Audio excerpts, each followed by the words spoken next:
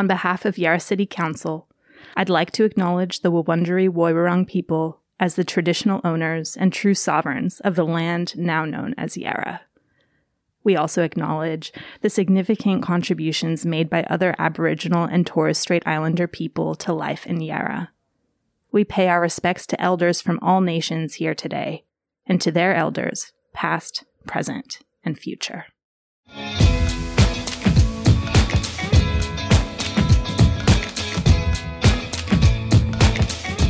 You're listening to a Yarra Libraries podcast. Today we're pleased to bring you Sam Van Sweden in partnership with Kill Your Darlings for their first book club of 2021.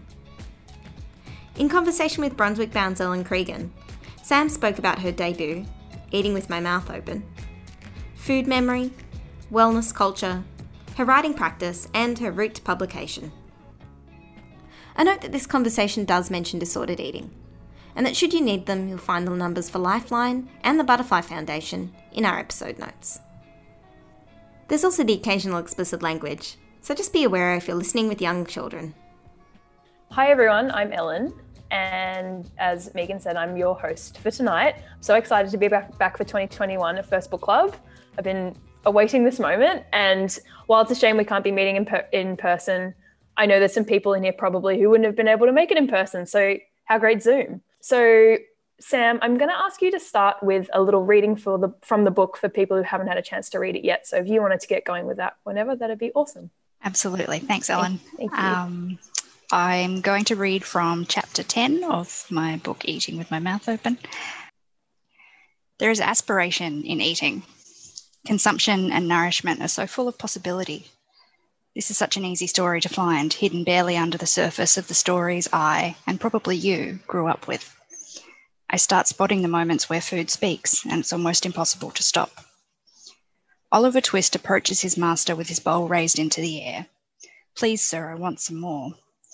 Oliver has been nominated by the other boys and asks for more because they want him to. It is a dare, a challenge. He isn't shy, he doesn't demur. "I want some more." But he's also not really asking for the food. Mary Poppins' spoonful of sugar is a metaphor for making horrible tasks more enjoyable through play. If the spoon had been full of actual sugar, I suspect Michael and Jane would have felt comforted and motivated all the same. When Jo March pulls out a luxurious pear from her new letterbox, a tiny house which has been filled with food, perhaps the ultimate comfort, we love Laurie too. Even when Beth is dying, it's food that brings the warmth and softness. "You drink up all that good broth," Jo says to her, spooning soup into her sister's mouth with all the care and tenderness in the world. She feeds Beth as if it can help stave off death, who blows in through the window in just a second, as if all the good broth in the world could help it all. Maria, in The Sound of Music, lists her favourite things, which include crisp apple strudel and schnitzel with noodles. It's not even the specific tastes. The memory of those things is enough. Maria's heart is breaking, her faith wavers, but she can always remember her favourite things. These redemptive food stories are everywhere. Elizabeth Gilbert, carb loading her way back into her body and her life. Lady and the Tramp, chewing and slurping their shared spaghetti, culminating in that iconic kiss. Julie Powell, following in Julia Child's footsteps, using attempted mastery of gourmet French cookery as a shield against all the uncontrollable things life keeps serving up. Despite all the period costumes, dubbed voices, and orchestral accompaniment, as well as the fact that some of these characters aren't even human, these films are so familiar to me, and I love them for it. I relate to them. They reflect the things I hope food will live up to, and sometimes it fulfills those hopes. This is what I'm reaching for when I turn to food for comfort. In these films, and in many others, food stands as a shining beacon of wellness, happiness, togetherness, or, at the very least, as a comfort against great hurt. Everywhere I look, someone tells me that food is an answer to almost anything. Heartbreak, celebration, difficulty communicating. Food is presented as the saviour, the ultimate contentment and solace. So many stories exist about what food means that it's impossible not to attach narratives to what we're eating. Celebration food, conference food, workplace baking, family meals, eating alone, delivery food, comfort food, or my sympathies baked into a casserole stored in the freezer for when grief is overwhelming. The weight of all these stories, of all these different ways of eating, means that, of course, we expect to feel a particular way around food. And when and then reward or punish ourselves based on whether we're living up to those stories. These are the standards my disappointment is measured against when food fails to meet my expectations. These are the stories I wish I could anchor myself in when food becomes something to worry over. Food speaks. It intones. Low, calm. It'll be okay. Thank you so much, Sam. That was really beautiful. Much like Maria, food is one of my favorite things. So I'm just going to say at the top of this conversation that it's going to be really hard for me not to like gush about this book the whole time that we're talking, because I loved it so much. And food is such an interesting thing because, like, you know, it's absolutely necessary to all of our lives, yet it sort of has so much meaning in it that a lot of us don't tend to interrogate. So I just love this book so much. I'm just getting that out of the way now. I'm sure I'll say it again 56 times. So my first question when I do these events is often kind of a bit of shop talk because it fascinates me. Can you tell me about the book's journey to publication from like the first idea to the lovely finished thing that we have here today? It was quite a long one. Yeah. So it took, I think, 6 or 7 years end to end. It was originally my honours project. So I was at RMIT doing my honours year. And what I was trying to figure out in that project was whether I could write something that could imitate the way that your brain works when you eat and remember food. So trying to recreate brain processes on the page. So that was 2014. And after that, I think I took the idea to the Wheeler Centre, and I had a hot desk fellowship there, which was hugely useful. After that, I entered the Scribe Nonfiction Prize, got shortlisted for that, which meant that I got a judge's report, which was also hugely useful. So I think I was really lucky along the way to have had many people sort of putting their finger in the pie that sort of had a bit of a hand in its creation. Post Scribe, it's hard to remember all the things now, Ellen. I had a mentorship with Fiona Wright, who awesome. wrote Small Acts of Disappearance, and she was incredibly wonderful and generous. And sometime after that, I entered the KYD Unpublished Manuscript Award. And that was kind of unique in that when you shortlist for that, you get some time away at Varuna, which most shortlistings don't give you anything. So to have been blessed with that was absolutely incredible. Varuna, complete with on-site chef Sheila, who cooks for you every night, tends to your every need. So that was really useful as well. And post Varuna, after I found out that I'd won the competition, I was in touch with New South Publishing, who were interested in the book and took it on. Oh, wow. What a journey. I love when I hear that someone's honours project became a book. It just makes me feel so much joy. And I hear it really often in these first book club meetings. It's kind of a nice thing. It's quite a year that, like, you really have to, I think in the same way that you have to sort of really interrogate what it is that you're doing to write grant proposals and that sort of thing. An honours project makes you do a lot of that work. So I think you come out of it with a really solid shape. Yeah, because I feel like writers very often might have a great idea, but like, why do you have that idea? What do you want to do with that idea? And you're right, honours pushes you into really sort of figuring out all those little niggly bits. Yeah. Yeah. So the passage you read was sort of shows the kind of side of the book that engages with a lot of like pop culture stuff. But this is a really personal book about you and your life and a lot of the sort of, you know, traumas and grief and things like that that you've been through. What has it been like releasing such a deeply personal book into the world for other people to see? Very vulnerable. Yeah. The process of writing it is vulnerable, but in a very different way. I think now it's handing it over to readers partly to bring their own stories to it, which can sometimes be really heavy, but also it's not just my story, it's also my family story. So making space for them to make sense of it. And yeah, it's a very vulnerable thing to do. Absolutely. That would be one of the things that I would struggle with so much, and why I may never write a book, who knows. And the other thing about this book is, I would say overall it's a really joyful book, but it does get into some territory that is pretty serious, and there are some themes that are pretty dark. How did you manage to write such a joyful book that has so many periods of really sort of intense themes and a lot of darkness?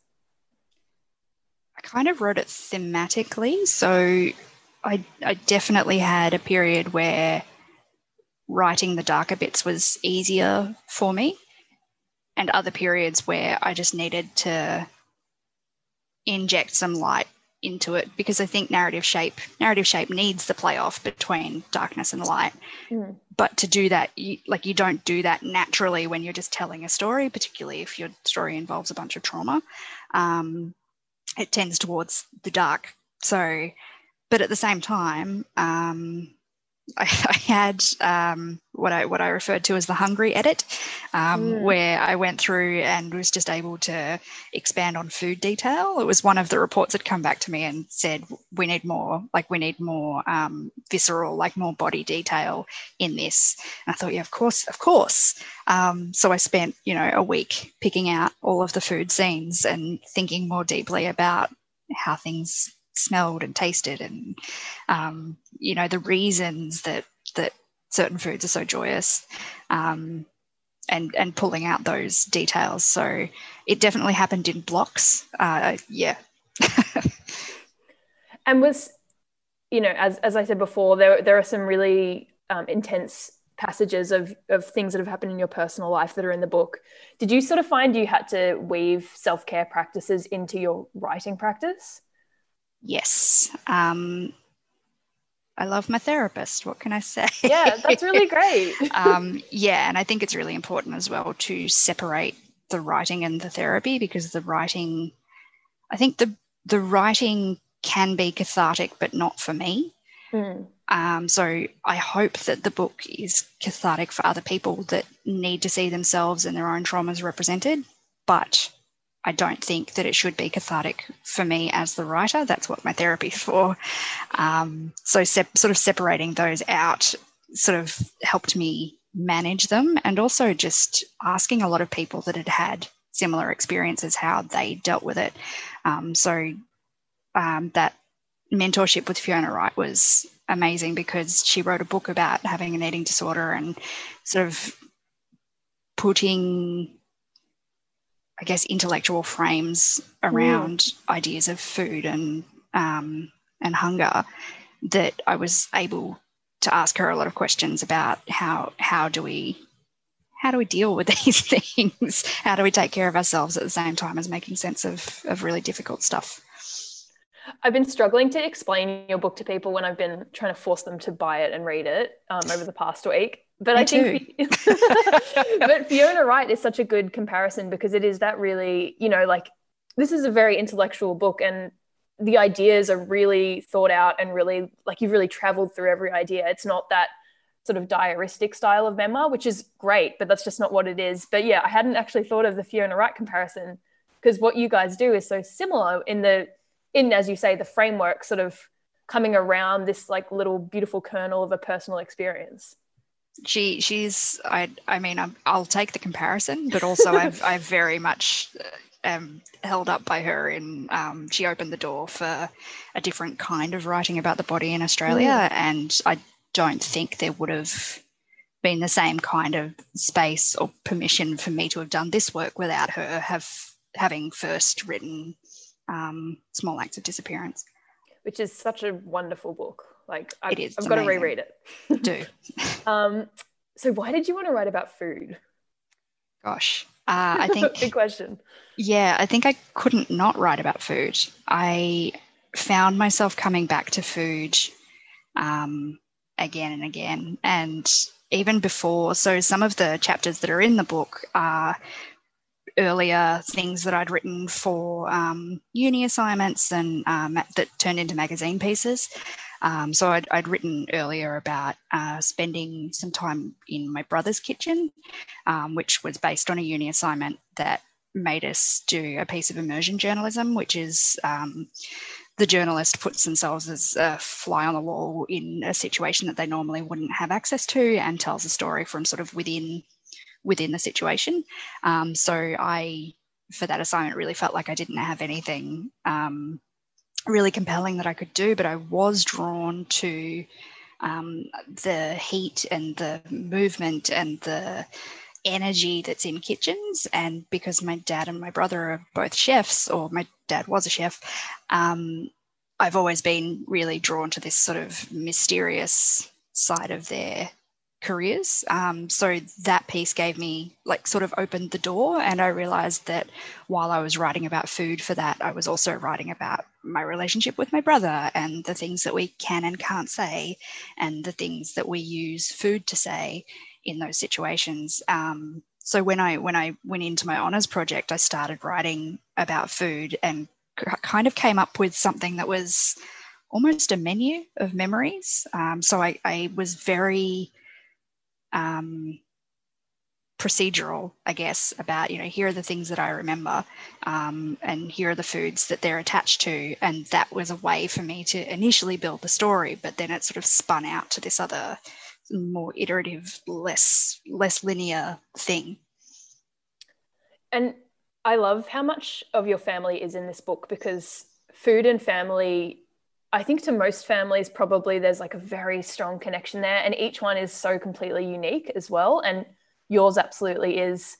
And it was really interesting to like kind of think about my own like family's relationship to food while I was reading this book, and then think about how it might differ to other people's, like how my partner's family is around food. And it's one of those things that's so personal yet so universal. It's interesting. Yeah, I have the benefit of having step family. So, I didn't meet them until I was, or they didn't come into my life until I'd moved out of home. So entering into their food rituals sort of partway through my life was really eye-opening of, other people really do this very differently to the way that we do, but also not so differently. Totally.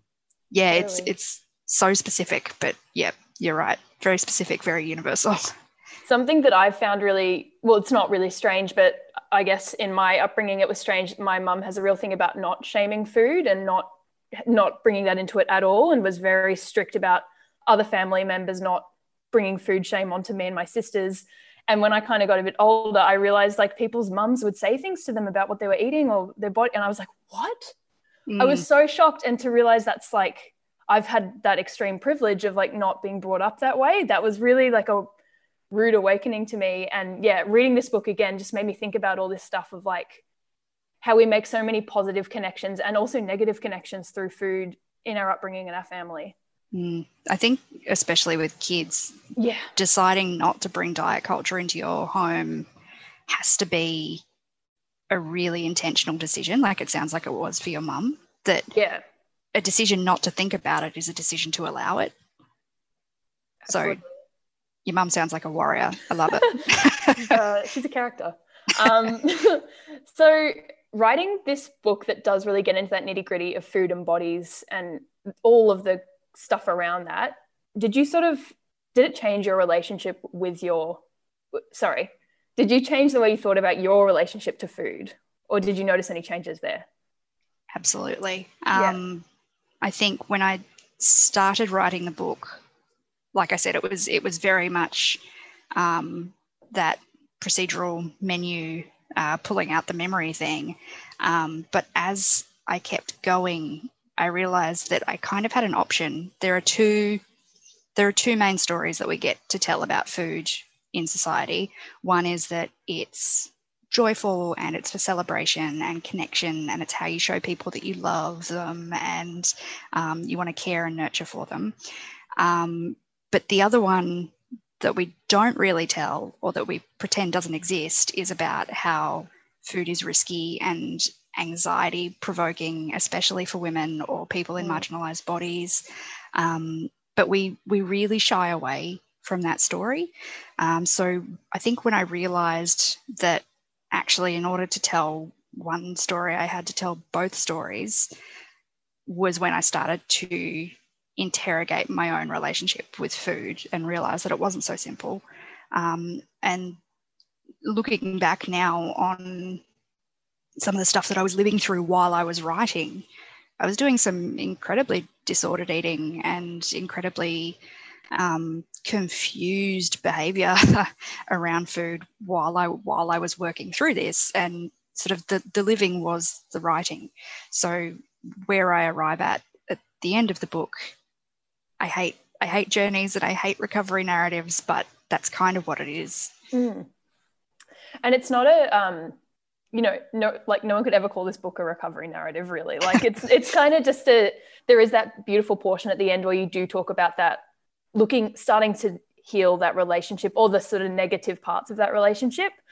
I want to talk about all that stuff in a second, but I'm going to ask one more question that's like maybe going to be a bit unfair to you. I'm going to ask you to tell me about science. So you do kind of get onto the way that food and memory are connected in the book, and I find that really fascinating. So can you like give us an elevator pitch summary of how the brain, like why does the brain like to attach food to a memory so much? This is a really big topic. Yep. It's interesting in that when we eat things, I know for me, and the more people I tell about what the book's about, they're like, oh yeah, I've got that thing. I remember that thing that I ate when I was a kid and reminds me of, all these other things and the auntie that made it for me. And so for me, that thing is sitting underneath the benches while my opa washed carrots. And he was a market gardener. And now whenever I smell carrots, I think of my grandfather. And that, I think, is really common. So we think of memory as being something that exists in like a mental filing cabinet that you can open and just pull out the bits that you want in a very voluntary way. But memory, as we live it, is actually far more embodied and involuntary. So I think most people are at least passingly familiar with the idea of Proust's Madeleine, and how he eats a Madeleine and remembers 7 volumes of his life from there. So it's not a new thing, but it's really interesting what the brain does. It's also interesting that your brain is capable, so smell plays a really important role in food memories, and your brain is capable of filing away food smells as sort of this sort of a slide that goes into your brain, can file up to 10,000 of them. And it means that when you taste or smell something, your memory for those things is so specific that you can, it's, the difference between Coke and Diet Coke, you've got it in there. Which I think allows for a hell of a lot of nuance in trying to recreate comfort foods and familiar flavors. Because that's one of the threads that runs through this book, which I loved, is your dad trying to recreate foods from his childhood in Holland. Is that right? Yeah. Is that right? Yeah. It is. Now that I'm thinking about it, I'm like, oh, if you give me a thing at a restaurant, I'm like trying to guess the spices. Like, what does this taste? Like, does this mean they've charred it? Like, what's going on? But yeah, you're right. We could talk about memory for a very long time. It's a very, there's just so many parts to it. But I think that was a really good answer. Thank you. to a tricky question. So there is a lot of discussion of diet culture and particularly wellness culture as well in this book, which is a sneaky one. Can you tell me a bit about your experience with this spaces, the diet culture and the wellness culture later on? Yes. So growing up, I watched my mum diet for as long as I could remember, and I feel like that's pretty common for girls to see their mums dieting. And while my mum was very careful about not giving me any messages about there being anything wrong with my body, the fact that she saw something wrong with her body kind of implied that there was something to be watchful of when it came to food and body shape. So diet culture, I guess in a nutshell, is about it's it's a society that we live in that praises and rewards smallness, and makes that the goal. It moralizes food. So there's good foods and there's bad foods. There's this weird sort of disconnection between your body and the outside world, and your mental life. You're meant to sort of weaponize your body against yourself, and the whole thing is about being at war. The thing about this is, though, that the diet industry is worth so much money. So the best way that I have heard this explained was by Sarah Harry, who is a Melbourne-based body image activist. And she said, if you went to buy a watch and somebody that was selling you the watch said to you, this watch will work maybe 2% to 5% of the time, you would not buy the watch. But this is what we're doing with diets. They work maybe 2% to 5% of the time, and that's a sort of generous estimate, but we still keep buying into them. If diets worked, they would put themselves out of business, but they don't. The diet industry in Australia is worth something like $500 million a year, and that's only weight loss programs, not the other stuff that feeds into it, which at the moment is what you were talking about with wellness culture. So it's that idea that that there's an aesthetic to being well, and that some food rules are good, so more food rules should be better. Well, wellness is a lot harder to explain than diet culture, I think. I think we know what it looks like, though. It's yoga and fasts and Instagram and wool and natural fibers. It's really pernicious because it looks like something that you want until you sort of interrogate what it is that you're actually wanting. And that Instagram thing is so, it's just so evil. Like, so my lockdown project last year was I did my Pilates teacher certification. And so I've been thrown into this world of like very much diet culture and wellness culture that I don't like. And that's not to say it's all like that. There's like lots of, exercise movement stuff that isn't to do with weight loss or diet culture. But I was talking to a friend of mine who's also a Pilates teacher, and we were like, why is Pilatesgram, you post two things. You either post the Pilates or you post your breakfast. Like, why is that? Why are those the two things that you can post on that page? You can't post like, it's not, you don't see photos of people's pets, but you see photos of their lunch. Like, they've got a separate personal account. Yet on your exercise movement page, like, the food is always there. We were like, why does it have to be the normal thing? Like, that just seems like it's got nothing to do with each other, really. Like, that's the thing, though. I think wellness culture is just diet culture rebranded. That's 100%. The scary thing, that nobody's naming it, but that's pretty much what it is. Absolutely. And it's like the hashtag switching from like being skinny is great to be strong. Fitspo. Yeah, Fitspo. It's the same thing. Yep. It's just slightly, it grosses me out. Still tells you that one body is worthy and others are not. Absolutely. And as you say, like, diets, for most people, the way your body is the way that your body is. And there's absolutely nothing wrong with that. And you've got, the medical establishment obviously being pretty discriminatory, and then throw diet culture on top of that. And it's just this, it's a fight that no one could ever win. It's truly horrible and terrible for people's self-esteem. It is. Yeah. Yeah. There is like a very small part that I wanted to ask you about in the book where you talk about trauma-informed yoga. What is trauma-informed yoga, and how has it sort of affected you? As a Pilates instructor, you might be a better person to explain this. I don't know anything about yoga. My understanding of trauma-informed yoga, or my lived experience with trauma-informed yoga, was it was about coming to movement in a way that honoured my body. So learning how to move my body and view it with a sense of curiosity. So I think there's a big, I think it's easy while moving your body in any way to sort of get really caught up in here's how it should look. Particularly with yoga, it's very like, crank into this particular pose and doesn't matter if it feels bad. Like, too bad. It looks right.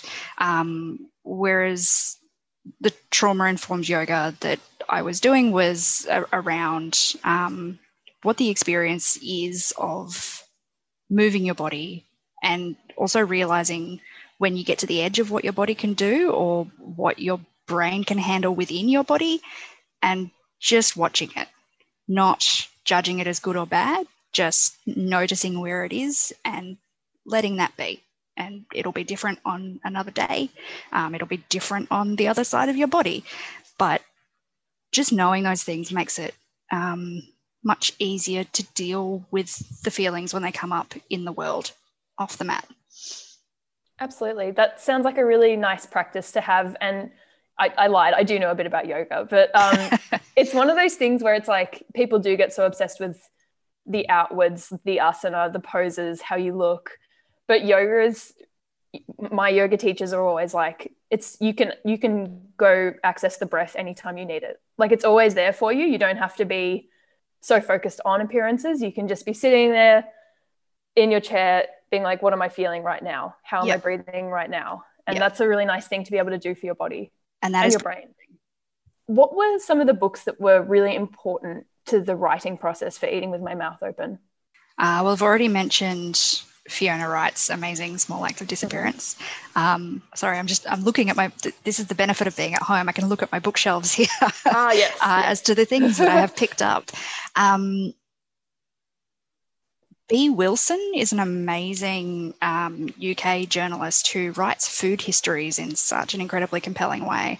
They're so well researched, and her book First Bite was really interesting, a really interesting influence for the stuff that talks about childhood food memories and the ways that we carry those through our lives, and the ways that we think about children's food as different to adults' food. And just the ways that those experiences are really formative. Bea Wilson was amazing for that.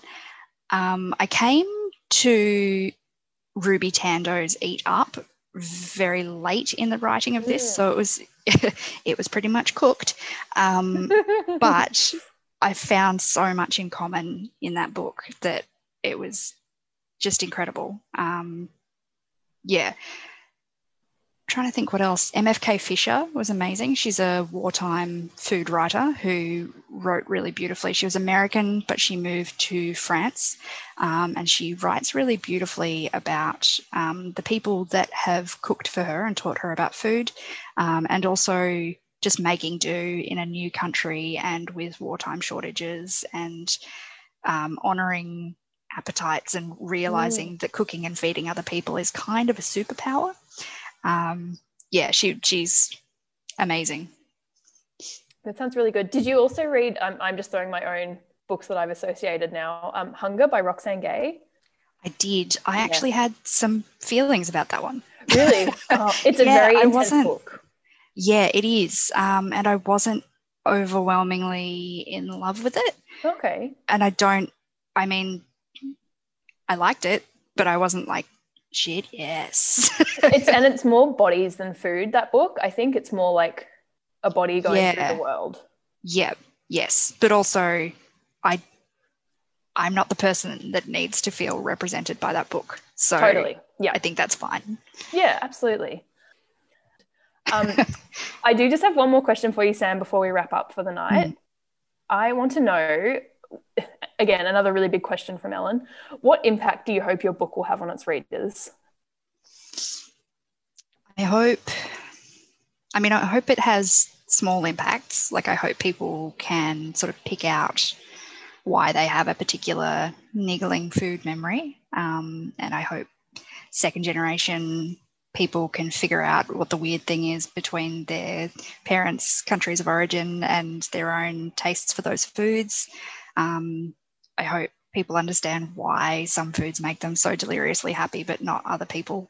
But I think the bigger thing that I hope that it will do is that people can see themselves represented. This is very much a write the book that you wish to see in the world thing. I couldn't see my story represented anywhere when I was writing it. So I hope that it does that work for someone else. Well, I think from tonight, we already know it has done a little bit of that, which is awesome. And yeah, these are the stories that I want to read. And I think everybody should read. Like, this is every book, I think, has the opportunity to increase empathy in its reader, but this is especially one that, like, it's really going to expand people's idea of what, food and memory and bodies, like how that might affect another person. And yeah, I just think it's an awesome book, and well done on writing it. I loved it. Thanks, Ellen.